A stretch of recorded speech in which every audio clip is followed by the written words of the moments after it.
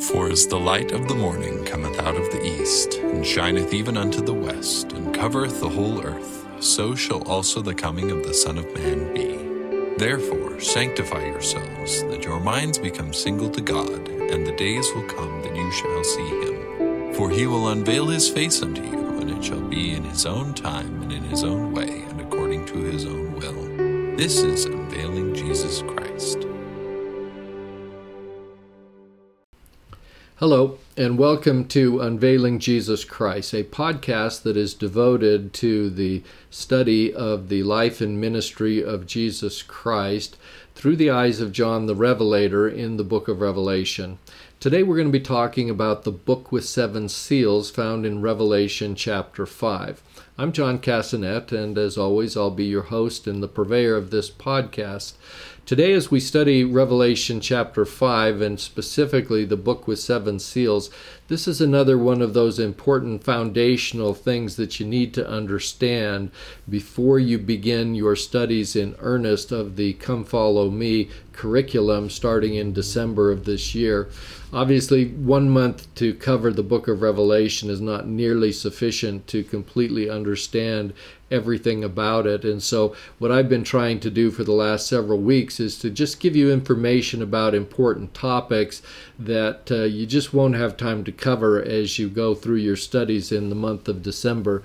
But since we are kind of jumping around just a little bit, let me just give you a little bit of context for what we're going to be talking about as we come into Revelation chapter 5. So beginning with Revelation chapter 1, we know that's the prologue to the book of Revelation, where John first saw his vision of the Savior and was given certain directions by the Savior, including a directive to write 7 letters to the 7 churches in Asia Minor, which John did in Revelation chapter 2 and 3. Those are the churches that we've been studying for the last couple weeks in the podcast that hopefully you had a chance to listen to those. Now, as the end of chapter 3 comes, John receives a new vision in Revelation chapter 4, which contains a vision of the celestial paradise as it existed in 96 AD at the time of John's vision on the island of Patmos. Now, the theme of Revelation chapter 4 is the creation by God the Father and the glorification of the Father as the Creator.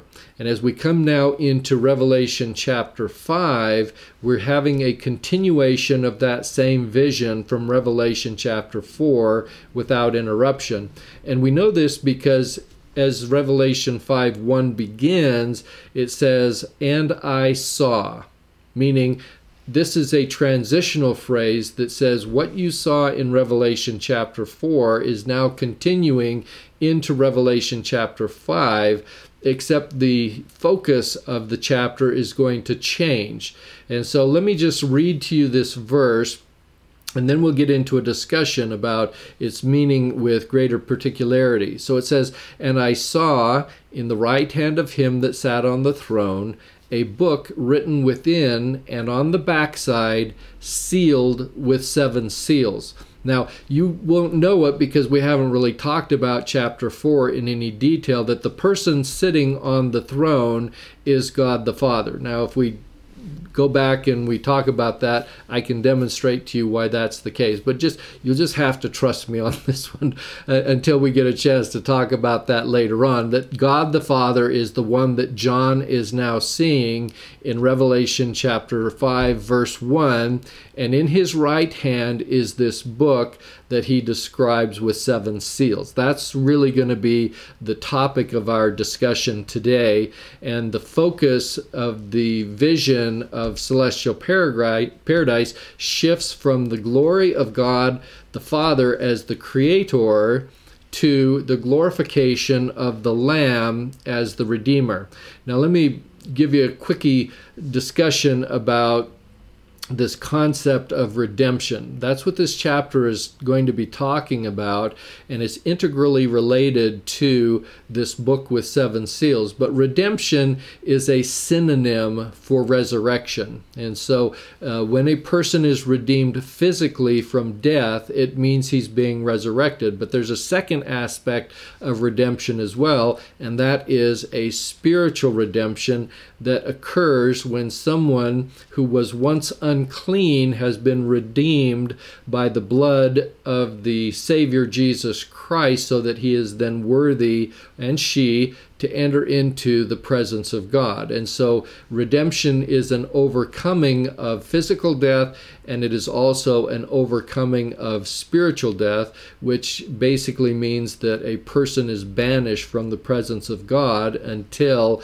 that spiritual death can be overcome through the redemption that is offered and made available through the death and the atonement of Jesus Christ.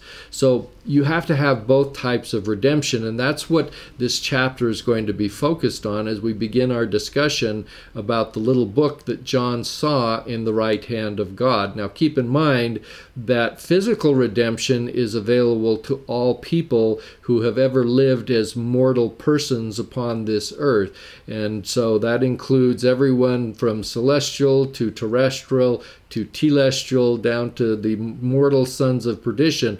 All are redeemed from physical death through the atonement of Jesus Christ. However, sons of perdition are not redeemed from spiritual death because of their sins, which were unforgivable and unpardonable in this life or in the life to come. Sons of perdition, therefore, go from a condition of spiritual death in life and as disembodied spirits in the postmortal spirit world to a condition of where they suffer a second death in the lake of fire and brimstone, which is also a synonym for outer darkness. So that's just a little bit of an overview on this concept of redemption, which is going to be the subject matter of chapter 5, and the embodiment of that theme in this book that John sees in the right hand of God. Now, the first thing that's important for you to note is that this book isn't like a book of the type that we recognize today. Essentially, what John was seeing in the hand of the Father was a roll or a scroll. It could be made of papyrus, which is a plant-based material, but more likely the roll that John was seeing was a parchment, which means it was made of animal skins that have been glued together and then rolled up and then sealed with these 7 seals that John describes. Now, I want to give you a little bit of an illustration of the scroll by telling a story. And this is actually a little bit of a story within a story. And you're going to be, by the time you get to the end of it, you're probably going to be thinking, does this story have a point?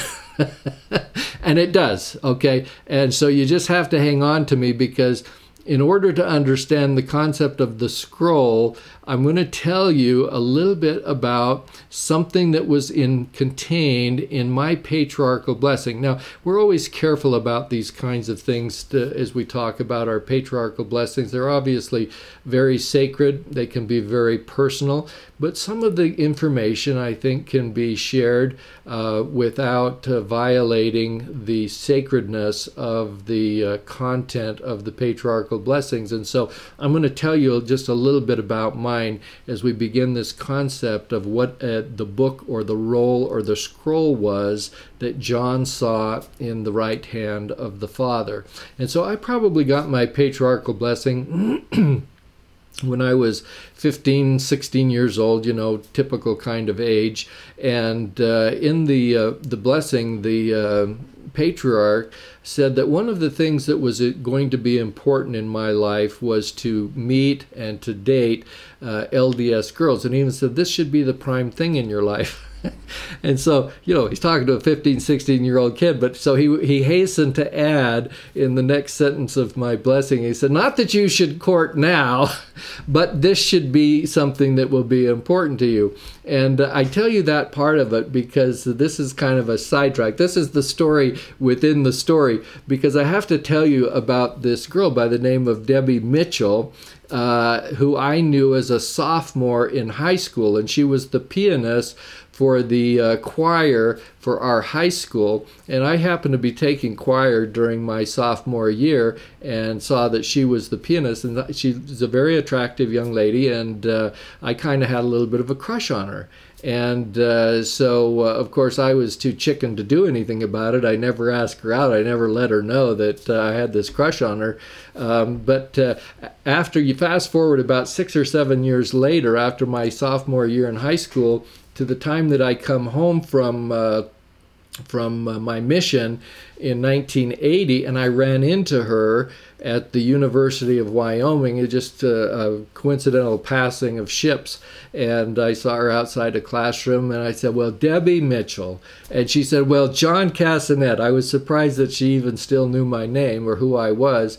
And so we kind of caught up a little bit and talked, and so I confessed to her that back in the day when we were sophomores in choir together, that I had a little bit of a crush on her, but I was too chicken to ask her out on a date. And, it sounds like a pickup line. As I think about it now, looking back, I'm sitting here thinking, she must have been thinking, he's trying to ask me out on a date, and this is his pickup line, because he just told me, I had a crush on you, and I didn't have the courage to ask you out. And so, this is me thinking after the fact. This is what she must have been thinking. But at any rate, so as soon as I told her that I had this crush, but I just didn't have the nerve to ask her out on a date, she said, well, I'll tell you, if you had asked me out on a date, I would have said yes. So here I am in a quandary now. All of a sudden, I've given her what probably appears to her to be a pickup line, and she's given back to me what appears to be I say yes, let's go out on a date line, and all of a sudden I'm in a quandary. And this takes me back to my patriarchal blessing, which says that it should be one of the important and prime things in my life to meet and date LDS girls. Well, Debbie Mitchell was not a member of the church. And so here I am, and the way that all this, now it didn't enter my mind at that moment what my patriarchal blessing said, and that I should run as fast as I could from this very attractive girl.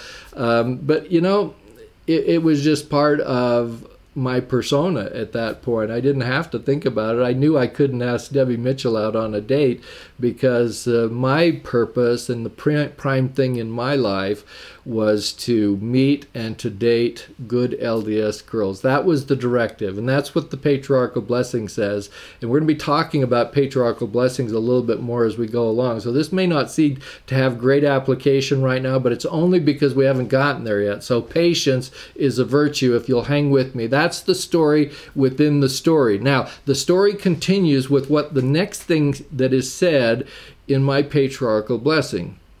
Because after he said it would be this prime thing to meet and date good LDS girls, don't do it yet, but the day will come. And then he says, this is a quote, when the time comes that you should marry, you will be able to recognize and know the fair one who is held in reserve for you.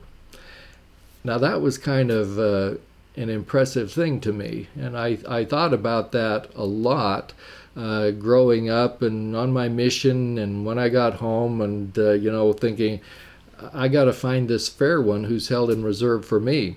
And so now I'm going to tell you how that came about, because eventually I did find her and I did recognize her. And this happened probably it would have been about May of 1981. So I'd been at the University of Wyoming, got off my mission a year earlier, started school in the fall. And we're just coming up on the end of a semester before the summer break. And I was walking through the student union on my way over to ask a girl out on a date by the name of Sherry. And her roommate was a girl by the name of Jan, which happens coincidentally to be the name of my wife. So you'll be getting, so this is where the connection is made. It's the same Jan, all right? But on that particular day, I was walking over to her apartment to ask her roommate Sherry out on a date. And so as I'm walking through the union, lo and behold, Jan is coming from the other direction, and I tell her, and we knew each other, and we're cordial and friendly, but, there was never any really connection there. I didn't have any thoughts of asking her out on a date or anything like that, although I found her to be very pretty, and still do.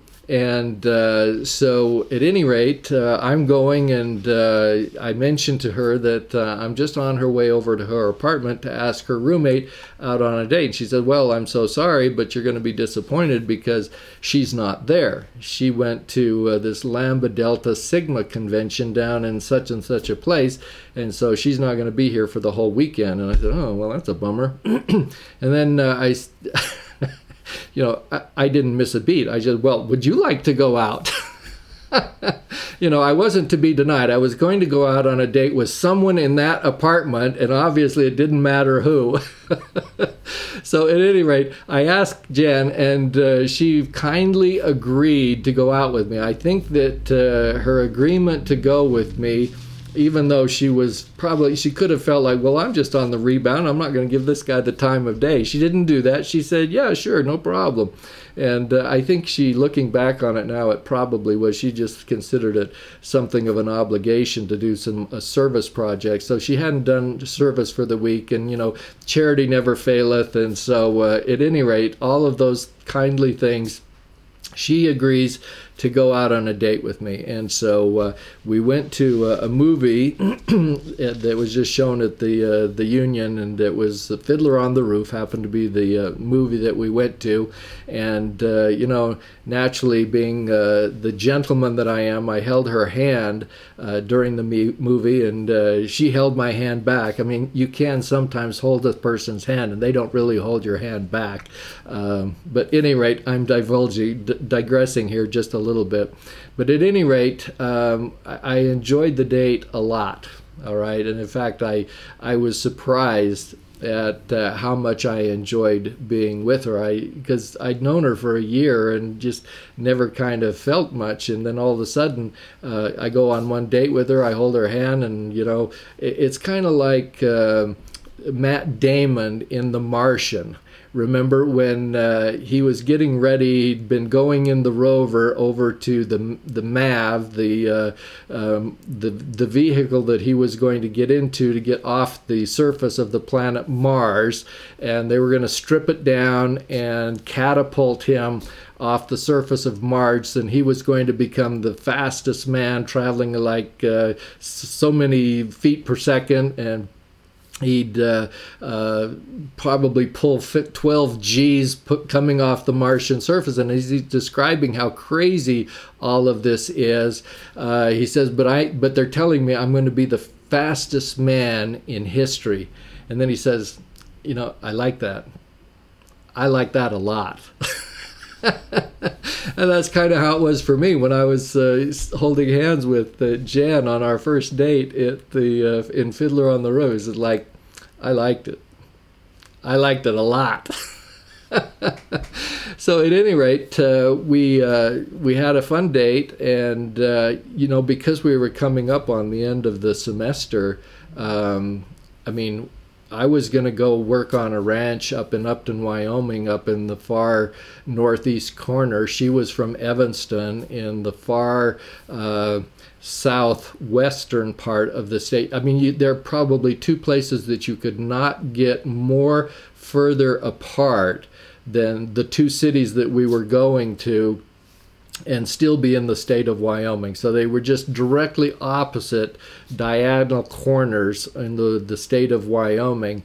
And, back in those days, you don't have the FaceTime, you don't have it cost money to have long distance, which money we didn't have. And so, we're going to be relegated to writing letters if this thing went someplace. And so I had to ask her out. And so we went out the next day or so on a second date. We decided we'd go on a little picnic up just outside of Laramie, go up in a little area where there were some nice quake and aspen trees and just have a little picnic. And I was, again, Matt Damon. I liked it. I liked it a lot. And so as we were talking, I decided I would carve our initials in a tree and say, so it'd be JC plus JL. My wife's main name was Lester. And so I carved our initials, and we're just talking. And, I know all the environmentalists are going to get really upset with me that I'm carving initials in a tree, because they would scab over, and then these black letters would just appear on the tree. And I've repented since then. I haven't done any more carvings. So at any rate, all of a sudden, something happened. Now, keep in mind, this is our second date, and even though I liked it a lot, I did something that I had no plan to do.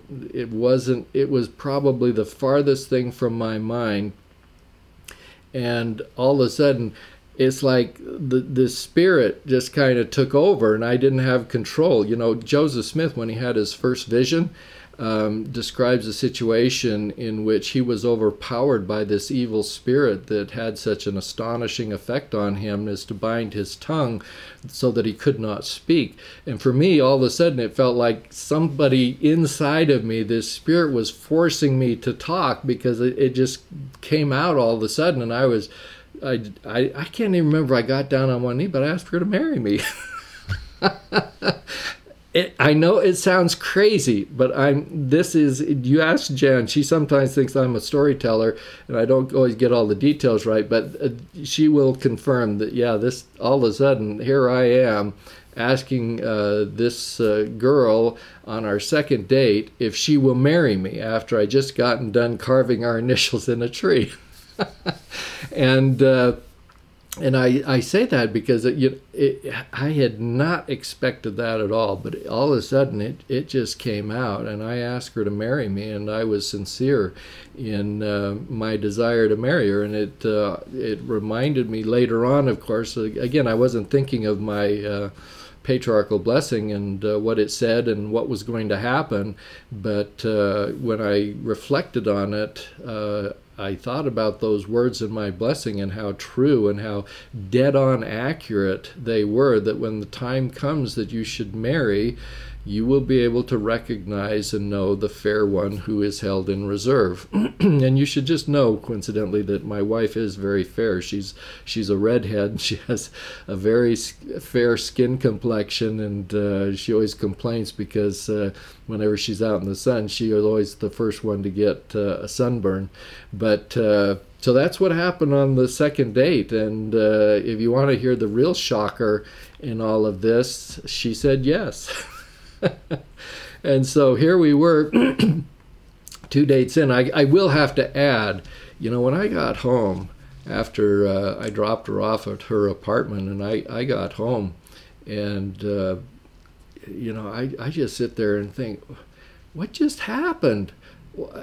I didn't understand, and so I got down on my knees and I started praying and trying to find out from my Heavenly Father, is this what I'm supposed to be doing? And I have to tell you that I had one of the most sacred and spiritual experiences that I'd ever had in my life. Just the power of the Spirit coming over me. I mean, it brought me to tears. And I'm not a guy who easily cries, but I was just an emotional disaster after having felt the power of the influence of the Spirit that came over me to confirm that this part of my blessing was coming to fruition and to fulfillment. And after 2 dates, we technically were engaged. And then, as I mentioned, a few days later, she went to Evanston.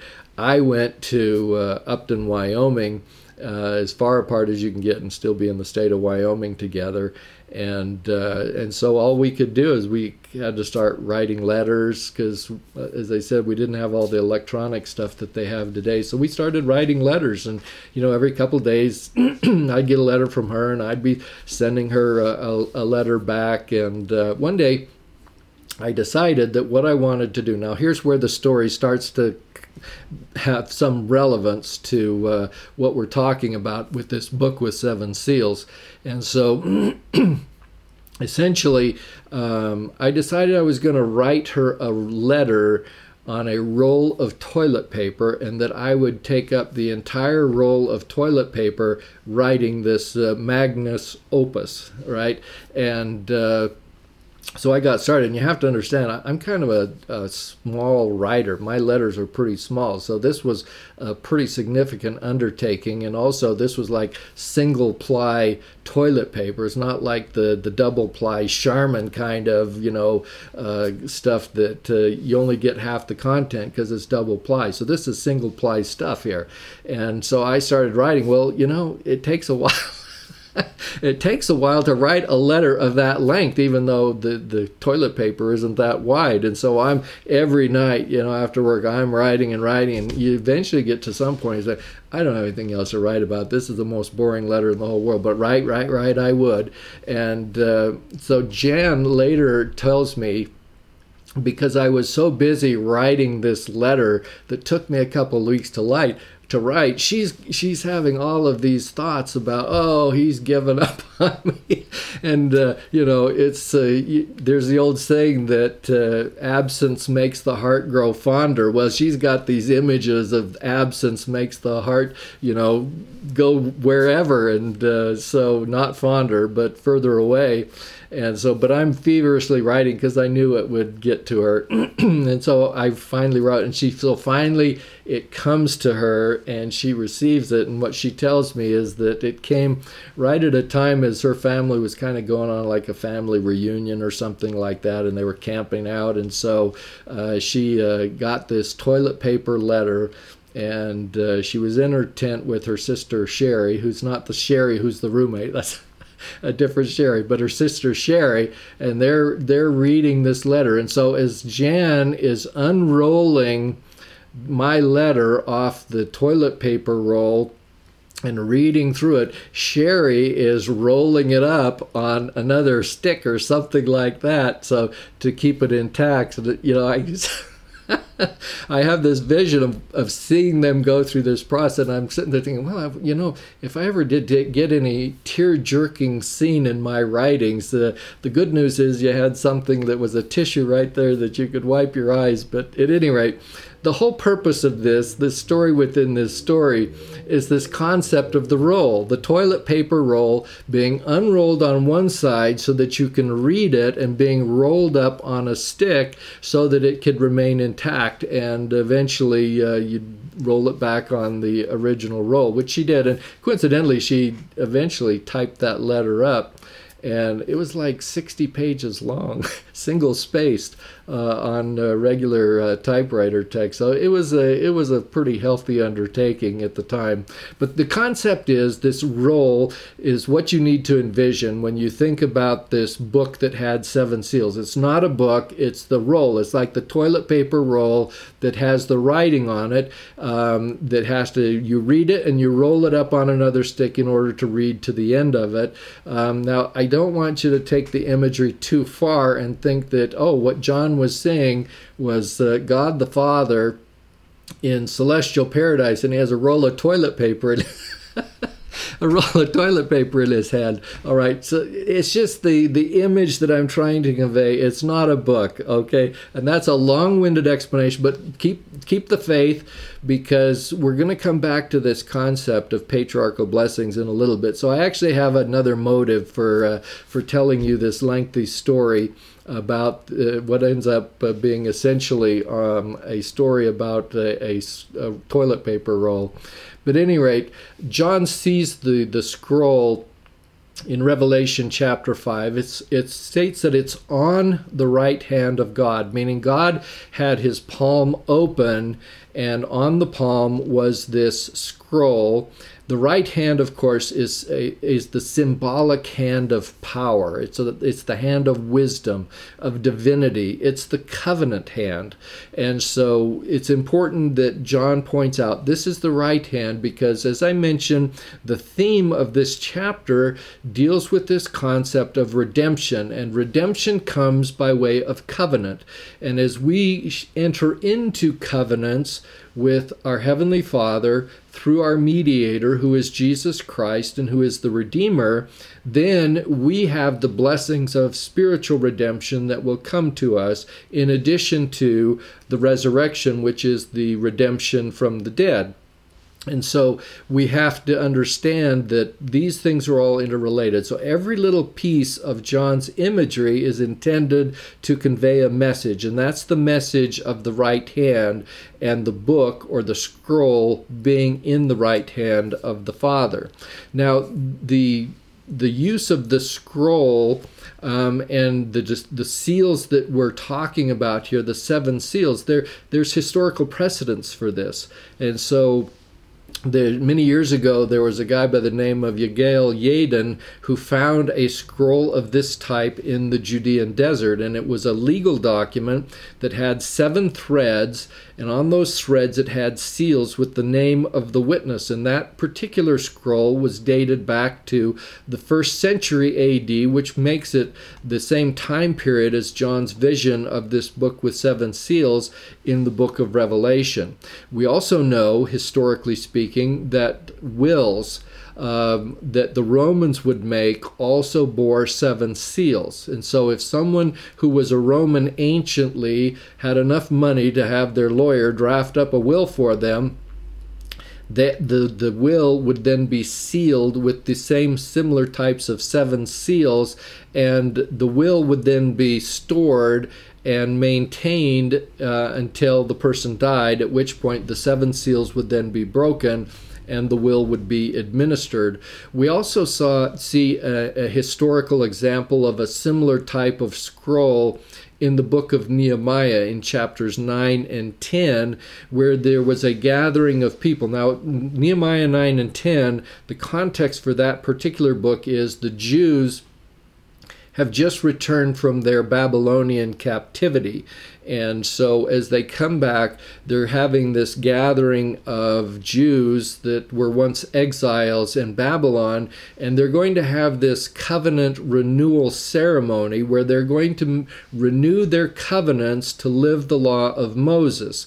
And so as they enter into the ceremony, and as they make this covenant, it's written down, and then the Nehemiah 9 and 10 records that the leaders then place their stamp or their seal on the writing, which was the covenant that they were making to renew themselves to living the law of Moses. And so this was an attestation of the seriousness of the commitment that they were binding themselves to Jehovah once again.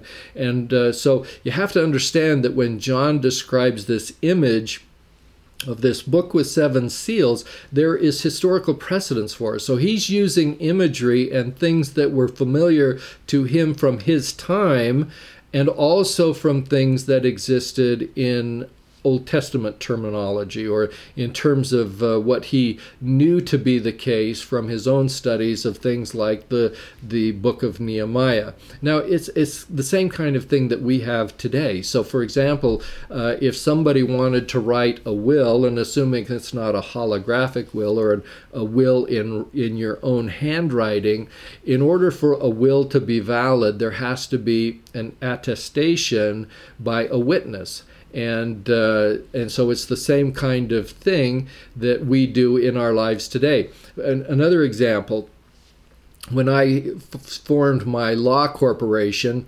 you can send away to get a corporation kit, which I did, and what they send you is, you got these canned articles of incorporation, you got the canned minutes for your first meeting that you hold with yourself, you've got the canned bylaws and other this, and it's just all fill in the blank. But one of the things that came with this kit, and the reason they charge so much money is, at least they charge you a lot of money, but they want you to think that you're actually getting something other than a bunch of fill in the blank forms, is they send you your corporate seal.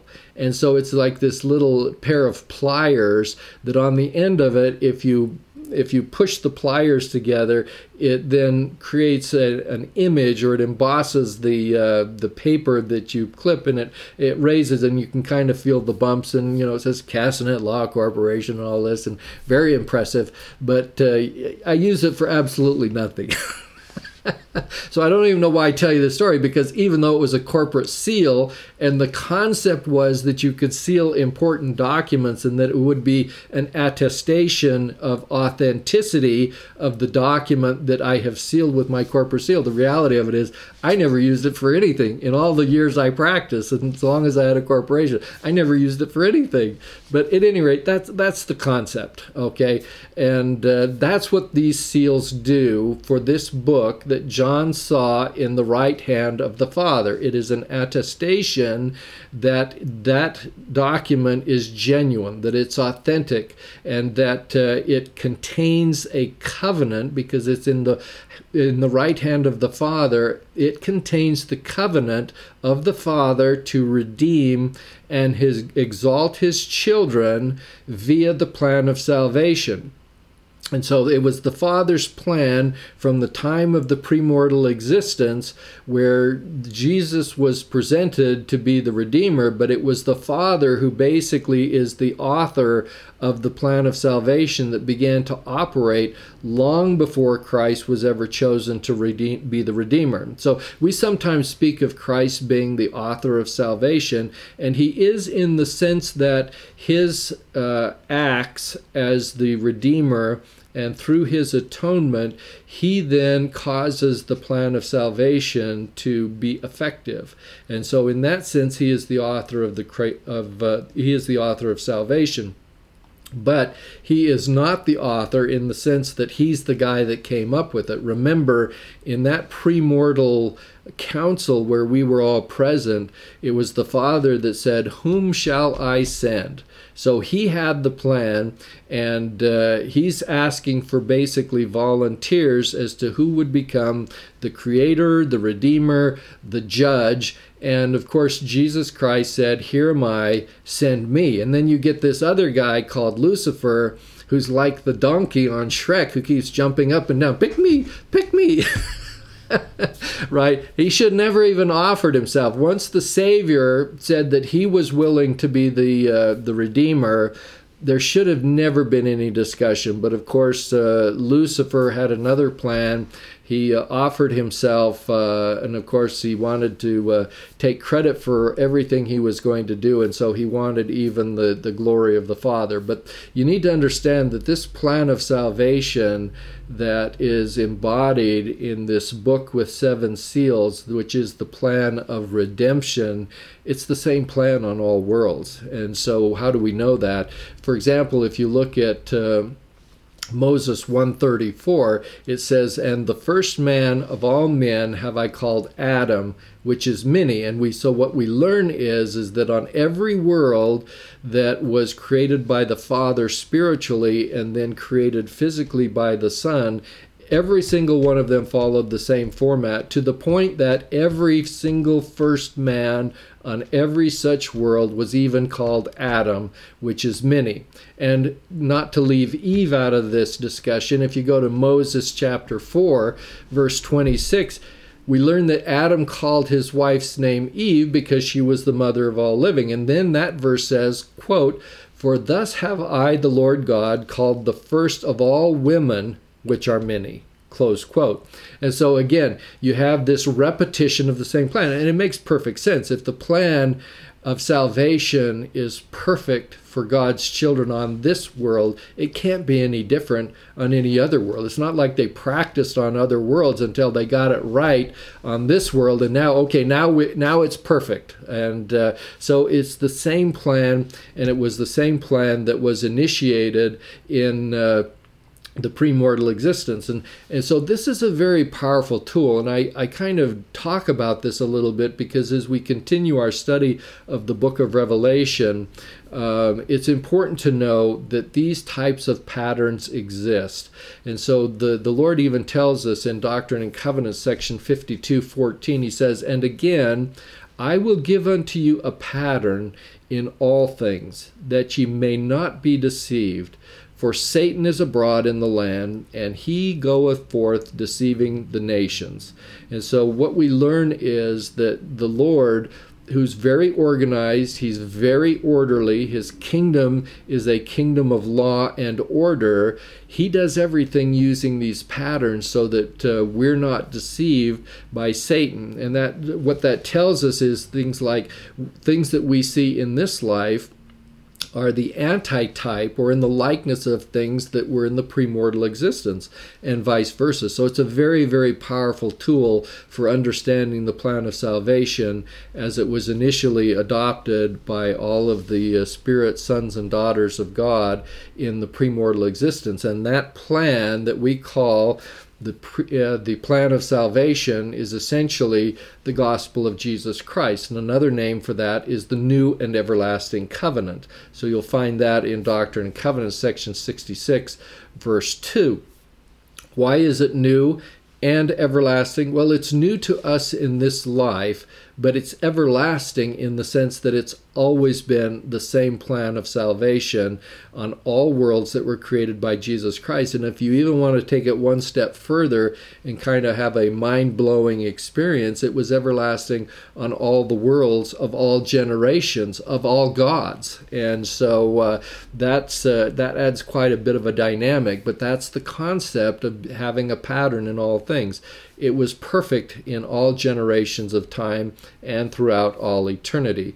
And so it's important to understand also, for example, that we see this in Abraham chapter 3, verse 26, that's talking about the spirits, these premortal spirits who kept their first estate, and the fact that they would be added upon. And then it says, "They who keep their second estate shall have glory added upon their heads forever and ever." And so these things all build upon each other, and this plan that was introduced to us in the premortal existence has always existed and is the plan that is incorporated into this book with 7 seals, and is a discussion of how God redeems and resurrects his children. It pertains to God's covenants with mankind, and so those who are exaltation worthy will have the ability to reign with Christ on earth during the millennium and forever. Now, one of the things that the prophet Joseph Smith has helped us with is understanding in more concrete terms the meaning of this book with 7 seals. And so Doctrine and Covenants section 77 contains a series of questions that Joseph Smith was essentially able to ask the Lord. What's the meaning of this as it relates specifically to various images and symbols that can be found in the book of Revelation? It's the frequently asked questions for the book of Revelation. But at any rate, in section 77, verse 6, Joseph Smith was able to ask this question and receive this answer. The question is, what are we to understand by the book which John saw which was sealed on the back with 7 seals? And the answer given is we are to understand that it contains the revealed will, mystery, and the works of God, the hidden things of his economy concerning this earth during the 7,000 years of its continuance or its temporal existence. Close quote. So there we have it. We have the answer to what this book contains, which essentially is what I have been describing to you. When we talk about the will, the mysteries, and the works of God, we're talking about his salvation and exaltation of his children and how that occurs during the earth's 7,000-year temporal existence. And so when we talk about the temporal existence of the earth, we're essentially talking about the period of time since the fall of Adam through the end of the earth, which is the death of the earth at the end of the millennium, and the celestialization of the earth. So when we think of in terms of temporal things, we think about death. In other words, so the temporal existence of this earth ends when there is no more death, and nothing is temporal. Everything at that point is spiritual, and that condition we arrive at only after the death of this earth and the celestialization of this earth.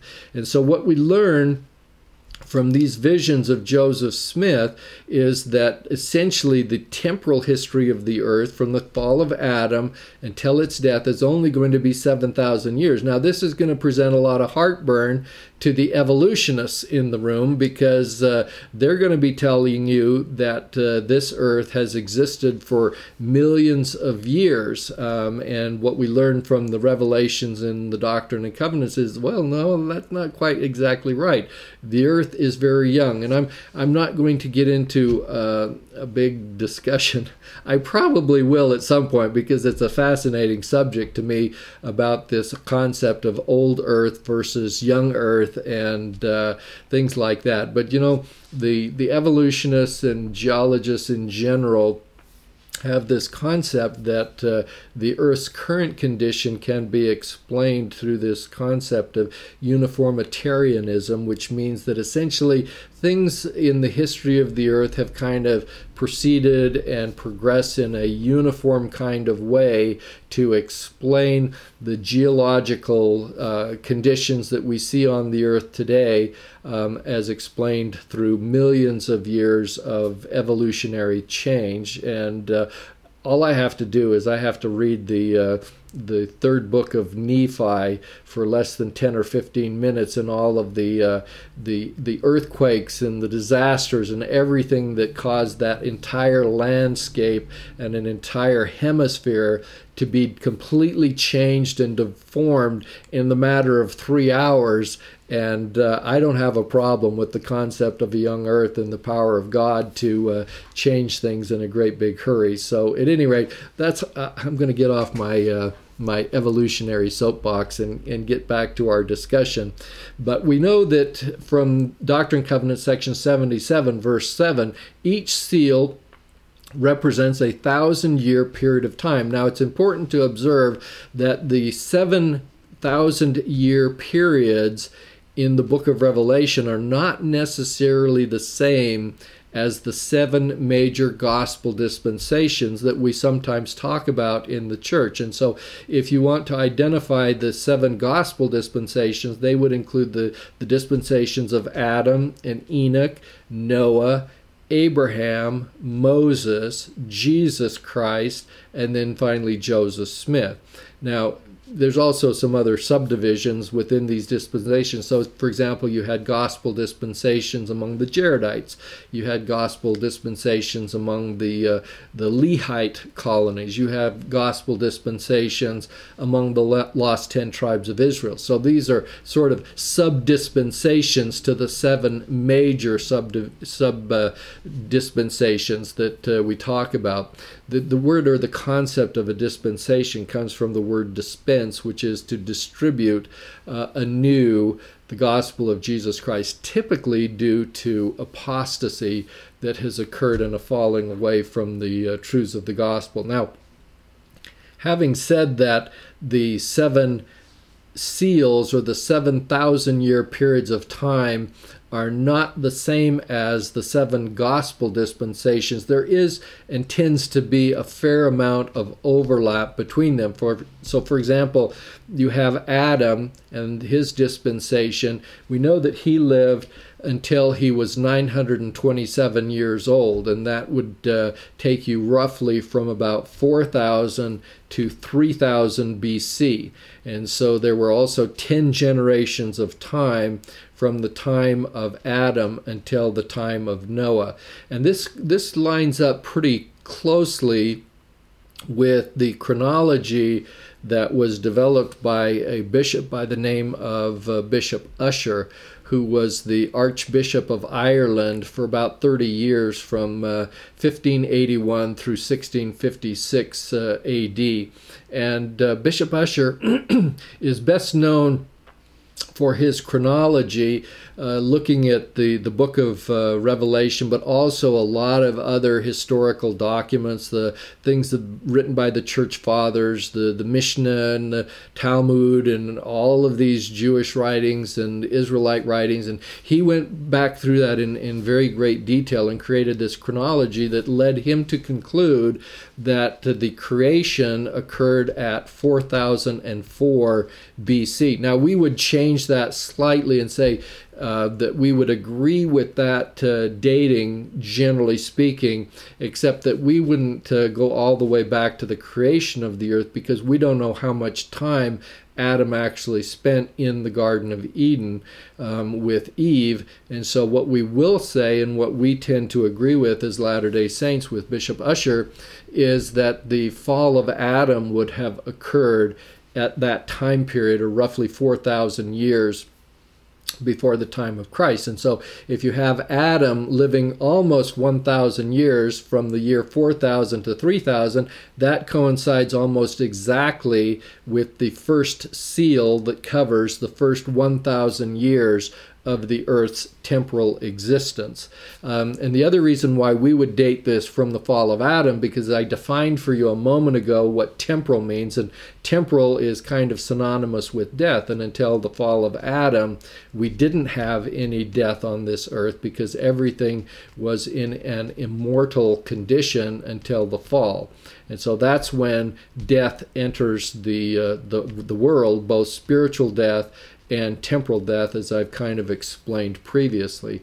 Now, the next dispensation after Adam, which theoretically runs from about 3,000 to 2,000 BC, would have been the time of Enoch. And Enoch lived during that period of time. He took over as the head of the gospel dispensation after Adam. The flood occurred according to Bishop Ussher's chronology, in 2348 BC. So that still kind of fits. Things start going a little bit different when you go from the dispensation of Noah, which would have been the third dispensation, to Adam, and it starts to break down a little bit. So, they can be a couple hundred years off in differences in terms of their chronology, but they do tend to overlap a fair amount, but they aren't the same thing, and you shouldn't construe the 7 seals with the 7 gospel dispensations. Now, the next thing that we learn about with regard to this book that was in the hand of the Father, it tells us specifically that it had writing on both sides of the parchment or the scroll. And so, thinking back to my toilet paper roll, it was not written on both sides.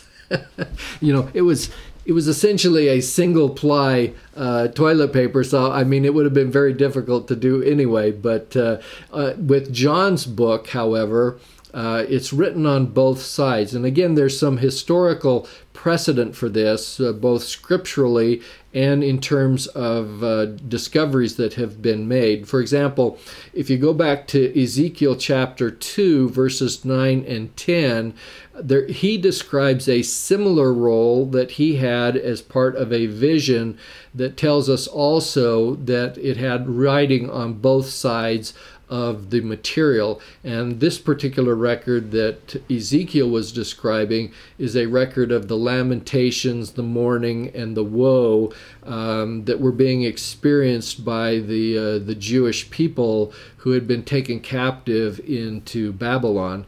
And so when you have writing of this type that is on both sides of the record, it essentially signifies that it is a full and complete record.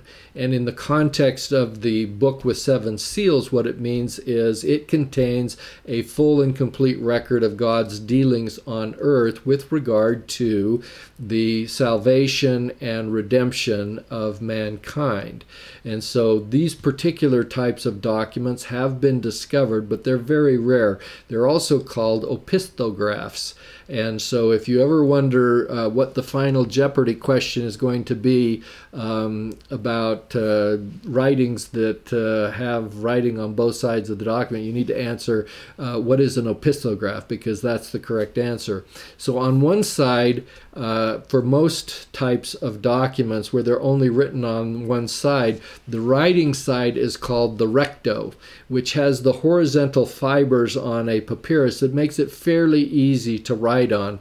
The recto on the other side of it would be more rough, and so typically you wouldn't write on it because it makes for a pretty messy print. And so typically they're not written on both sides, but in the case of John's vision, it's written on both sides, and that sends a message to us about what the imagery conveys that you wouldn't otherwise think about. So God the Father has this very rare book in his hand because essentially he ultimately is the one who controls the earth's history and the redemption of all his children. Now he of course did that through the atonement of Jesus Christ, but at the end of the day, God the Father is the author of the plan of salvation. He's ultimately the one that introduced it, that implemented it, and accepted his Son, Jesus Christ, to be the implementer of that plan. But he owns it, and that's why he's the guy that has the scroll in his right hand. Now, the concept of having this scroll sealed has its own message, because the seals, their presence on the roll, of course, prevented the unauthorized or premature disclosure of the contents of the documents, both with regard to this and just in general. We have the same kind of principle today with shipping companies who are shipping these containers. And next time you pass a big rig on the highway, take a look and see if it contains a seal on the latches that secure the container, because a lot of times if you look carefully on where they latch these containers, you'll see this little metal object that's kind of hanging down. The place where you might put a lock, instead of a lock, you'll see this little metal strip, and what those are the shipping seals. They can be made of bolts or just metal strips. Some of them are simply made of plastic, but essentially if someone tries to open the container,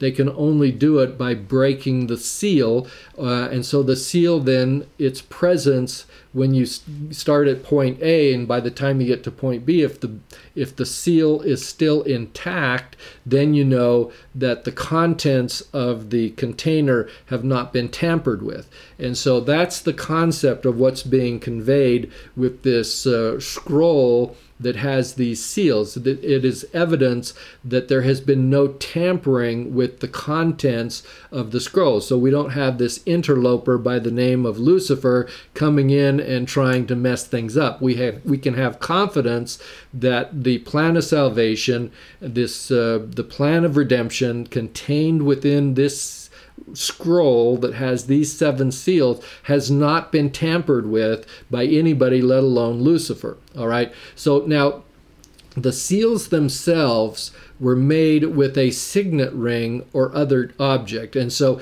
to give you an idea of how this occurs, the best imagery I can use is if you think about the movie Ben-Hur, with Charlton Heston. It was a 1959 movie. It won like 11 Academy Awards, including the Best Picture and everything like that. But in one of the scenes from Ben-Hur, you'll remember that there was a sheikh by the name of Iterum who goes to Masala, who's the commander of the Antonia fortress, and Ben-Hur and Masala, of course, were childhood friends, and Masala, eventually a Roman, rises to be the tribune at the Antonia fortress, and Sheikh Iterum is somebody that Ben-Hur has made, and he owns this magnificent group of white horses that are going to race in the big track there in Jerusalem. And so the sheikh shows up where all the Romans are kind of gathered around the pool, hanging out,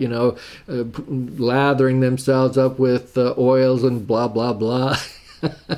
And so he's coming to make a bet with Masala. He's going to bet Ben-Hur racing with the Sheikh's white Arabian beauties against Masala and his fabulous black horses. And so they're sitting there talking about what are the odds. And so Masala finally gives the Sheikh 4-1 odds. And then they ask, what's the Sheikh's wager? And his wager is, I will bet 1,000 talents. And everybody, stone cold silence, right? It's like, 1,000 talents. That's a lot of money. And at 4-1 odds, if Ben-Hur wins, he's going to get 4,000 talents back. And so the sheikh kind of is probing and prodding Masala a little bit. What, you're afraid to race against Ben-Hur, a Jew? And Masala, says some derogatory things and finally accepts the wager.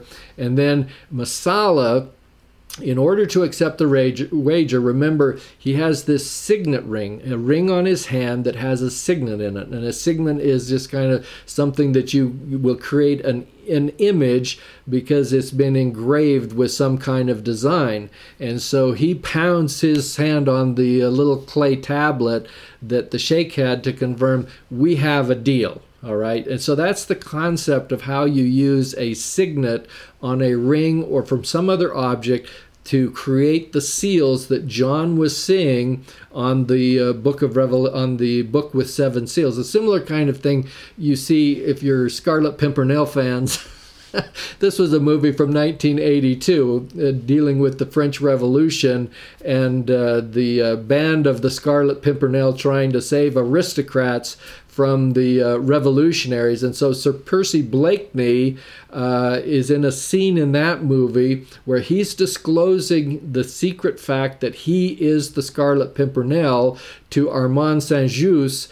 And in order to disclose this to Armand, Percy takes a ring off of his right pinky, and he kind of turns the top of the ring around so that it reveals a signet on the bottom of the ring, and now shown on the top of a Scarlet Pimpernel. And so if he were to use that ring to create his mark by embossing it into a wax or clay, you'd get the image of a Scarlet Pimpernel. Again, it's a signet, and that's the kind of thing that John was seeing on this book that had 7 seals. The seal or the signet, it was essentially kind of the notary public of the ancient worlds. And what I mean by that is today, if we want to signify the authenticity of a document and to make sure that it has some type of legal protection, we go and we sign a document, we take our driver's license down to the notary public, and they confirm and countersign our document with us, indicating that the document is genuine. And so the seals that we're talking about through the use of these signets and everything is similar to kind of like our modern day notary public. And so if we then go from this concept of how it protects the authenticity and genuineness of the document, it also can be used to prove the identity of the owner. Again, because this contains the seals of the Father, it identifies him as the owner of the contents, which are ultimately the plan of salvation and plan of redemption. Now, the fact that there are 7 seals also has symbolic meaning. It means that the content of the book is complete and perfect.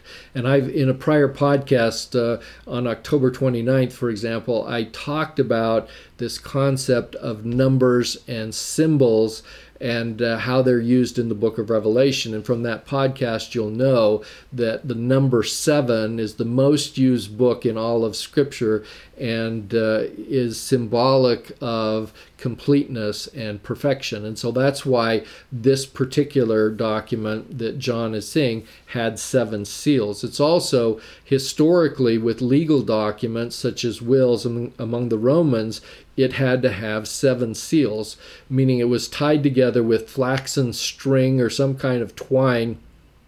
And then that twine was essentially sealed where you would knot them together. You'd put a piece of clay on it, maybe some type of wax, but more likely some type of soft clay that would harden over time.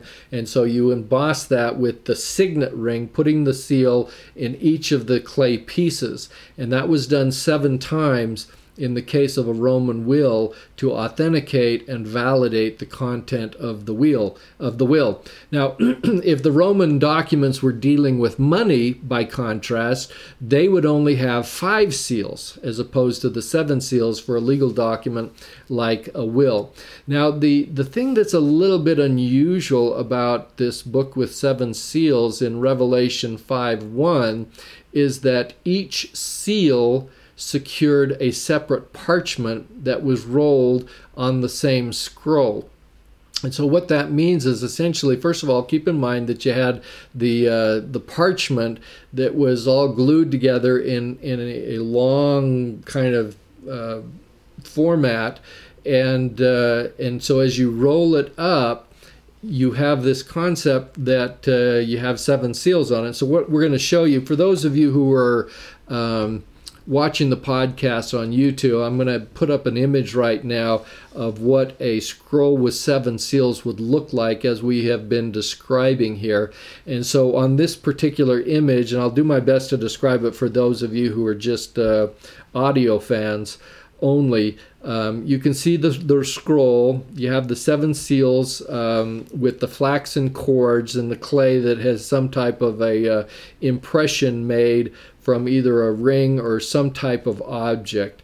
And the problem with this particular version that we're looking at right now is, even though it has the 7 seals, you can see that, first of all, it doesn't identify this as an opistograph because we don't see any writing on the outside of the scroll, which they should if this were something that what John would have been seeing. The other problem with it is, you can see from this image that in order to open any portion of the parchment, you have to basically remove all 7 seals together at the same time. But the type of parchment seals that John was talking about is you had the ability to open one portion of the scroll without opening the other 6. And so I'm going to put up a second photo up on the screen here. And this one gives a little bit better of an idea of what the imagery is that we're talking about, because you can see that all of the seals are bunched up toward the top of the document.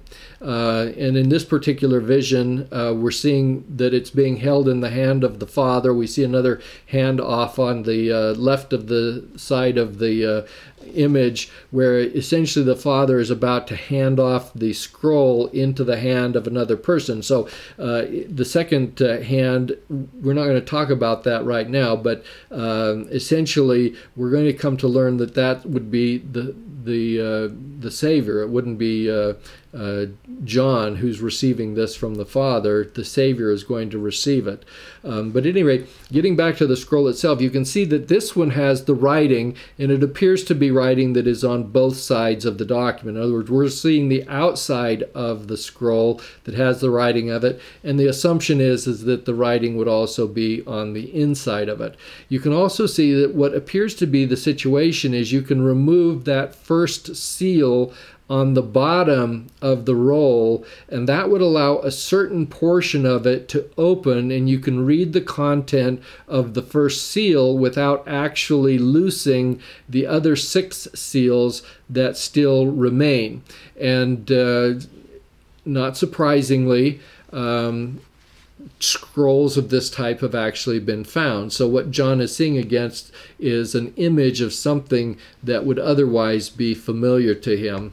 And once you get through each of the 7 seals, then what is revealed at the end of the day is the complete will, mysteries, and works of God that have been executed, but we see them in the book of Revelation being executed one seal at a time. And so the person who opens the book and reveals the content is basically the one who is executing God's will, which in this case is Jesus Christ. And in other words, he's basically fulfilling all of God's covenants that God has made with his righteous children. Okay, so that gets us through verse 1, Revelation 5:1. Now I want to I'll try and move a little bit more quickly through each of the succeeding verses that describe this book with 7 seals. So we now begin with Revelation 5:2, where John said, "I saw a strong angel proclaiming with a loud voice, 'Who is worthy to open the book and to loose the seals thereof?'" It's kind of interesting that John both saw and heard this strong angel, and because this is a strong angel, we have to distinguish this angel from one who is distinguished from other angels of lesser rank. So essentially what we learn from this is that in heaven there is a hierarchy of angels. Some of them are strong, some of them are more weak, but they are angels of rank. And so it is a strong angel who is asking who's worthy to remove the seals. Now, I think you already kind of have a sense of who the answer is going to be, but at this point in time, the question is posed. And that's not an atypical kind of Hebraism where you ask a question almost rhetorically that you really already know the answer to. But in the case of John, it turns out he wasn't really getting the full essence or understanding of what this book was all about. And so in a minute, we're going to be learning that he started crying and weeping because he couldn't figure out who was going to be able to open this book that contained all of these covenants and promises that God made to his children and to redeem them. And so in the Greek, the word strong comes from the word isturos, which means strong, mighty, or powerful. And its presence in this particular verse is essentially an invitation or call to find someone who had the moral quality and authority to both open the book and to loose the 7 seals. And it's not unlike the premortal council again, where the Father presented the plan of salvation and then asks in Abraham 3 verse 27, "Whom shall I send?" And so both inquiries are sought to identify one who was worthy to be both a creator and a redeemer, one who would be the beginning and the end, and one who could open the book of Earth's history with both the power to create and the power to redeem. Now, obviously, you and I already know that Christ is that person who would be worthy. And so from our second photograph, he's the guy with his hand being held out to receive the book with 7 seals from the Father, who had it in the palm of his hand, seated on the throne. Now, if you come then to Revelation chapter 5, verse 3, it says, "No man in heaven, nor in earth, neither under the earth, was able to open the book, neither to look thereon. And so when John is asked the question, or the question is asked, who's worthy, as John's kind of looking around saying, well, I don't know. I'm looking in the heavens. I'm looking in the earth. I'm looking under the... In other words, he looked thoroughly. It's like when you're a kid and you lose your shoe. You have to look under the bed. You got to look on the bed. You got to look everywhere you can possibly look, trying to find what you have lost. What's kind of interesting is the idea of heaven, earth, and under the earth describes the universality of the situation that we're talking about here. So in heaven, you have resurrected persons. On earth, you have mortal persons. Under the earth, you have the spirits of the dead. And so it's like John saying, I looked in heaven, I looked on earth, I looked at the post-mortal spirit world, and all the spirits, and nobody was worthy to open this book.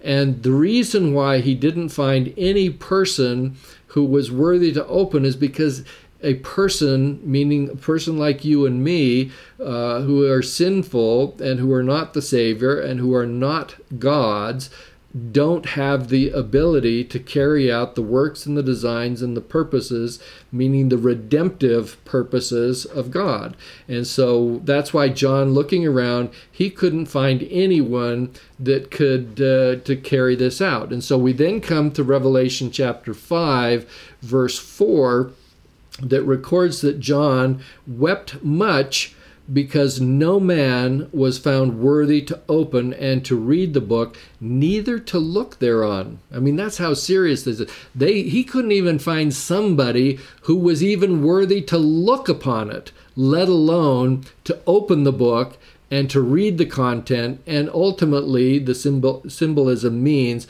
to carry it out. And so John is weeping because of this vision that he's having, because he can't find anybody to do the job. And it's because only a God could do so, and only Christ as a God could do it. And everybody else is incapable of redeeming themselves. But because he was sinless and required no redemption for anything, both physically and spiritually, he was the one who was empowered to do it. And so then we come to Revelation chapter 5, verse 5. And one of the elders said to me, "Weep not. Behold, the Lamb of the tribe of Judah, the root of David, hath prevailed to open the book and to loose the 7 seals thereof." So the 24 elders is something that come up in Revelation 4. So we haven't covered that yet, and I'm not going to spend any time identifying who those people are, because we'll get to it eventually. The important point is he says, hey, don't cry.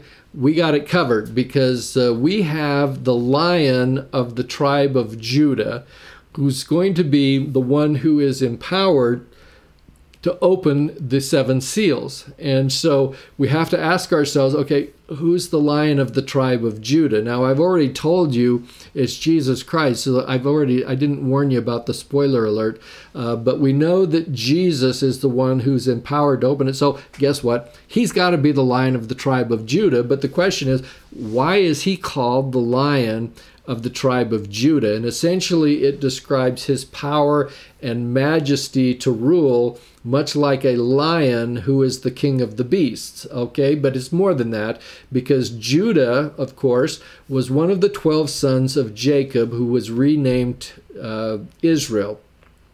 And so we know that Christ was born through Judah's lineage. And so that's why we refer to him as a lion, meaning someone who is kingly and majestic, and also of the tribe of Judah. Christ qualifies because he is of that lineage, both through his mother Mary and through his ostensible father Joseph. Now, the lion was also the emblem for the tribe of Judah. And so it's like, when we say it's the emblem, it's like the lion is the mascot for the tribe of Judah. So if Judah was playing a soccer game against, or a football game against someone like Reuben, Judah would show up, his mascot would show up as a lion, and Reuben would have his own mascot, but I don't know who it is because I just said that.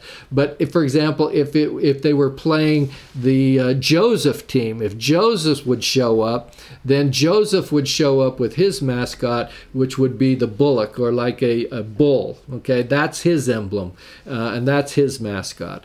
And so all of these things about these emblems and Judah being the lion, all stems from, you got it, the patriarchal blessing that Judah received from his father Israel, or Jacob, as recorded in Genesis 49, verses 9 and 10. So I warned you and I promised you that there would be some further discussions about patriarchal blessings, and here it is. I didn't want to disappoint.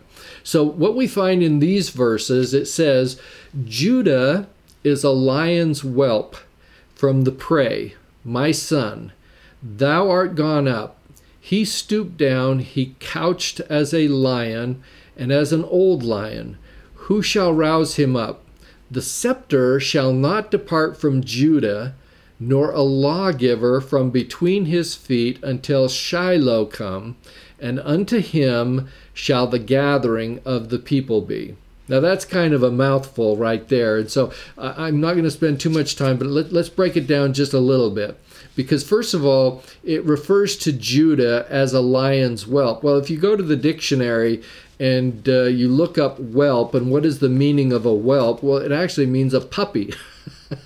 And so essentially you have to scratch your head on this one a little bit, because it sounds like, okay, so Judah is a lion's puppy. And there's just something about that doesn't quite sit right. Are you feeling me? And so what happens is, and what's helpful is, at the time that the King James Version of the Bible was translated back in 1611, that's where this phrase comes from. They're the ones that had to decide, how are we going to translate this from the old Hebrew language, and they're the ones that put in this concept of the lion's whelp. Well, at the time that they did that translation back in 1611, they included marginal notes, which essentially are like translator insights that led them to choose particular words. So they're like these little explanatory comments in the margins of the original manuscripts from the King James Bible that help us understand what the method of their madness was when they were translating the King James Version from ancient Hebrew, and also from the Greek version in the New Testament. And so what you have at the time that that translation was done, you have over 8,000 margin notes that exist in the King James Version of the Bible. 6,600 of them roughly are in the Old Testament. You have another 1,000 or so in the apocryphal books that are found in the New Testament for like the Catholic Bible. And then you have another 700 plus, almost 800 that can be found in the New Testament. So if you go to the marginal notes from way back in 1611, what you'll find from the marginal notes is, even though they used the lion's whelp, which we would say is like a puppy today, the margin notes indicate that it's an indication that Judah was to be numbered among the sons of pride. It's the idea that he was courageous, he was generous, he was strong, he would be victorious over his enemies. So that's what's embodied in this concept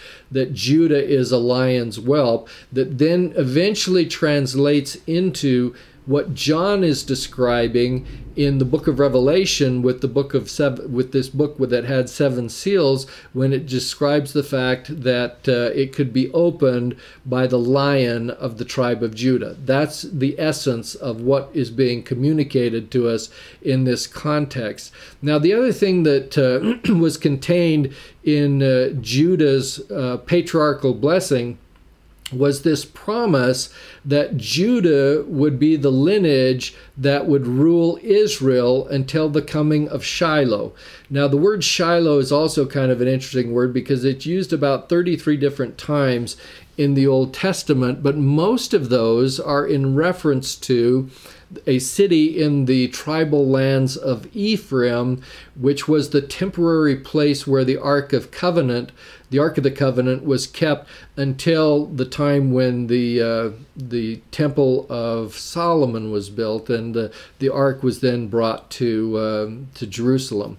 And it's actually brought to before the temple itself was constructed, but it remained in the territorial area of Ephraim at Shiloh for a long period of time. And it's located roughly about 35 miles north and a little bit east of Jerusalem in Samaria. And so the idea that Shiloh is coming, however, when Judah was given his patriarchal blessing, it doesn't have reference to moving the Ark of the Covenant from Shiloh down to Jerusalem that became its permanent place of occupation, of course, until Nebuchadnezzar came along and destroyed the temple in 587 when they took the Ark away, and it's been gone ever since. But that's another story.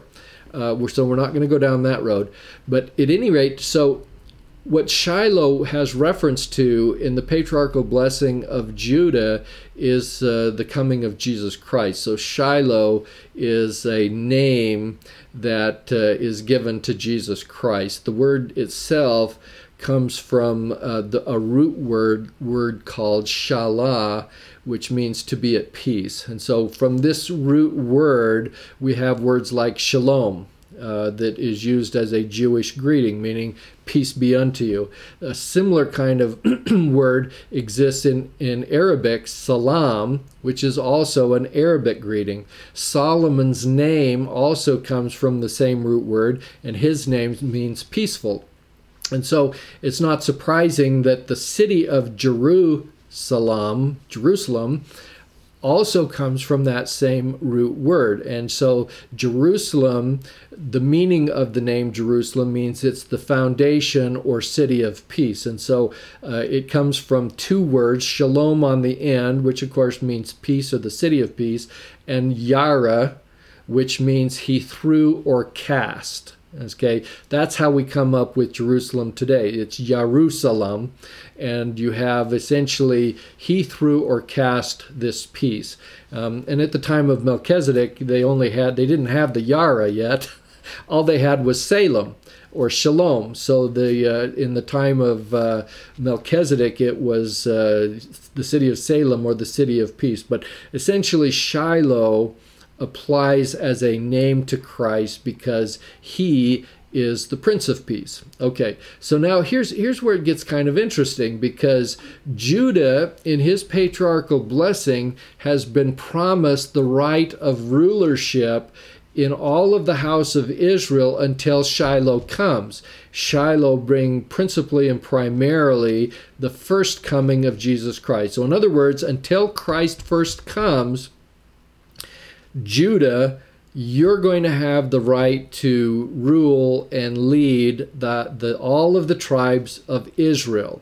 And to a certain extent, since Jesus was ultimately of the tribe of Judah and is the ultimate government and governor, the rights of Judah to rule in Israel never do go away, even though the promised blessing by primogeniture of leadership and rulership eventually went to Joseph down to Ephraim.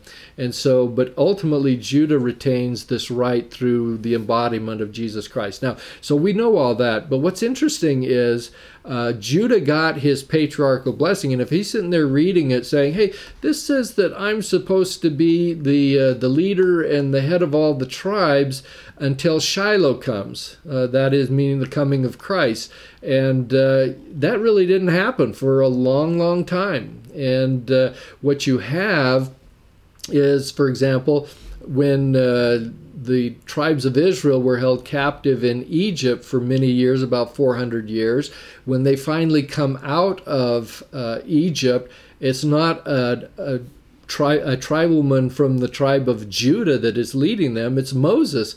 And Moses was of the tribe of Levi, all right? So, Judah's got to be sitting there kind of scratching his head. Well, what happened to these promises in my patriarchal blessing? They're apparently not coming true. And so then we get, after the tribes entered the land of promise, they were initially kind of ruled by judges, and all of these judges tended to be all over the map. You had them coming from different tribes, and Judah was not the head of them. And then finally, when the Israelites, that the Lord, they demanded of the Lord, we want a king. And so the Lord gave them King Saul, who was the first king of Israel. Well, guess what? Saul is not from the tribe of Judah. He was a Benjaminite. And so, again, Judah's got to be sitting there asking himself, how come I have all of these blessings promised in my patriarchal blessing that my lineage would have the right of rulership in the house of Israel until the coming of Jesus Christ, and none of it seems to be coming true. Now, I point this out because isn't this a dilemma that sometimes we all feel in our lives?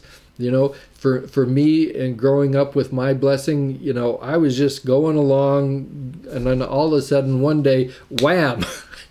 It's fulfilled. I mean, I recognized the fair one that was held and reserved to me, and all of a sudden you see the fulfillment of the blessing. And that must have been a little bit like Judah was feeling with regard to his promise. But then after King Saul, the second king of Israel is none other than David. And David was of the tribe of Judah, and he then became the ultimate leader and ruler of a united Israel, because up until that time, these tribes were all just kind of a conglomeration of troops and tribes that kind of had their own ideas and never were really truly united. But David united them, and so the patriarchal blessing of Judah was fulfilled, including that portion of the blessing that then went on to explain that the person who would have the power to open the book with 7 seals was also of the root of David. That also was fulfilled, of course, by Jesus Christ, who was born into the royal line of David as the second king of Israel. And so Christ is a branch in David's family tree, and Christ is also called the root of David because before the Savior was born, long before David became the king, Jesus as Jehovah was already his Lord. And so Jesus is both a branch in David's tree as of the time that he was born in mortality, but he is also a root of David because he was David's God in the form or in the person of Jehovah. And so that makes him both the root or source of spiritual nourishment to his people. And so what we finally learn is that Christ, who is the Lion of the tribe of Judah, Christ, who is the root of David, he prevailed to open the book with 7 seals. And how did he prevail? He prevailed through his atonement, because he conquered death, physical death. He conquered hell, meaning the hell that causes people to have spiritual alienation from God or banishment from the presence of God. He overcame that, subject to the conditions of repentance and other things like this, but he made redemption possible for all creation, and thus he's the one who is empowered to loose the 7 seals. And the 7 seals reveal the works of Jesus Christ in saving all of God's spirit children, and all of this was made possible through the successful atonement of Jesus Christ. This is the message that permeates the book of Revelation. This is the true unveiling of Jesus Christ that is embodied in this book with 7 seals. And so as we go through our study of the book of Revelation, and each of these 7 seals are going to be opened to the mysteries being revealed and unveiled before our faces, ultimately I think what you have to always remember and appreciate, that these things are the unveiling of Jesus Christ. Every time a seal is open, it's going to be unveiling a different aspect and attribute of the Savior Jesus Christ and what he has done for each of us in carrying out the works and the designs and the purposes of God as reflected in this book with 7 seals. So as I conclude today, I'd just like to thank a couple of people who have been helping out with making sure that these podcasts are up and running and doing the things that they're supposed to do, including Elias James with Melody Rose Media, who's helping me make sure the sound volumes are correct. And I can't blame him for any of the bad content and the uhs and the clearing my throat stuff like that, but he's helped me, and I appreciate it very much. And then I have Jenna Daly of Peak Data Consultants, who helps out with putting up the graphics and making sure that this gets posted in the way it's supposed to be. So I thank you for listening, and I thank them, and I thank you also for those of you who are willing to give a shout out and let other people know that this podcast exists. I appreciate you sharing it with others. And finally, let me just also say, as we're approaching Thanksgiving, as you know, I've written a book that is called The Doctrinal Commentary of the Book of Revelation, Unveiling Jesus Christ. And with Thanksgiving coming up and with your studies of the Book of Revelation approaching, I just want to encourage you and let you know that this book contains a lot of the very information that I'm sharing with you in this podcast. And for Black Friday and Cyber Monday, we'll be having a 40% off sale. If you go to my website at unveilingjesuschrist.com, the codes to get that 40% off will show up, and you can do that through Black Friday. And if you do it, you should have the book in hand before you begin your studies for the Book of Revelation as part of the Come Follow Me curriculum. So I hope you'll take advantage of that. This is kind of an advertisement, I'm sorry, but it's really a non-advertisement, because what I'm telling you, don't order the book now. Wait till Black Friday. So it's a non-advertisement for now until Black Friday happens to come up. So next week, as we continue with the podcast, I'm going to do the final introductory section for the Book of Revelation before your Come Follow Me lessons kick in on December 10. And we're going to be talking about the 70 weeks prophecy that's found in the book of Daniel, specifically Daniel chapter 9, verses 24 through 27. It's only 4 verses, but it packs a punch. And I've always felt like you can't really understand the book of Revelation if you don't also understand the prophecies of Daniel. And so that's one of these, again, introductory sessions that will help tie things together as you begin your more in-depth studies of the book of Revelation in December. So I'm looking forward to being with you next week as we dive into the book of Daniel, and I'll see you then. Thanks.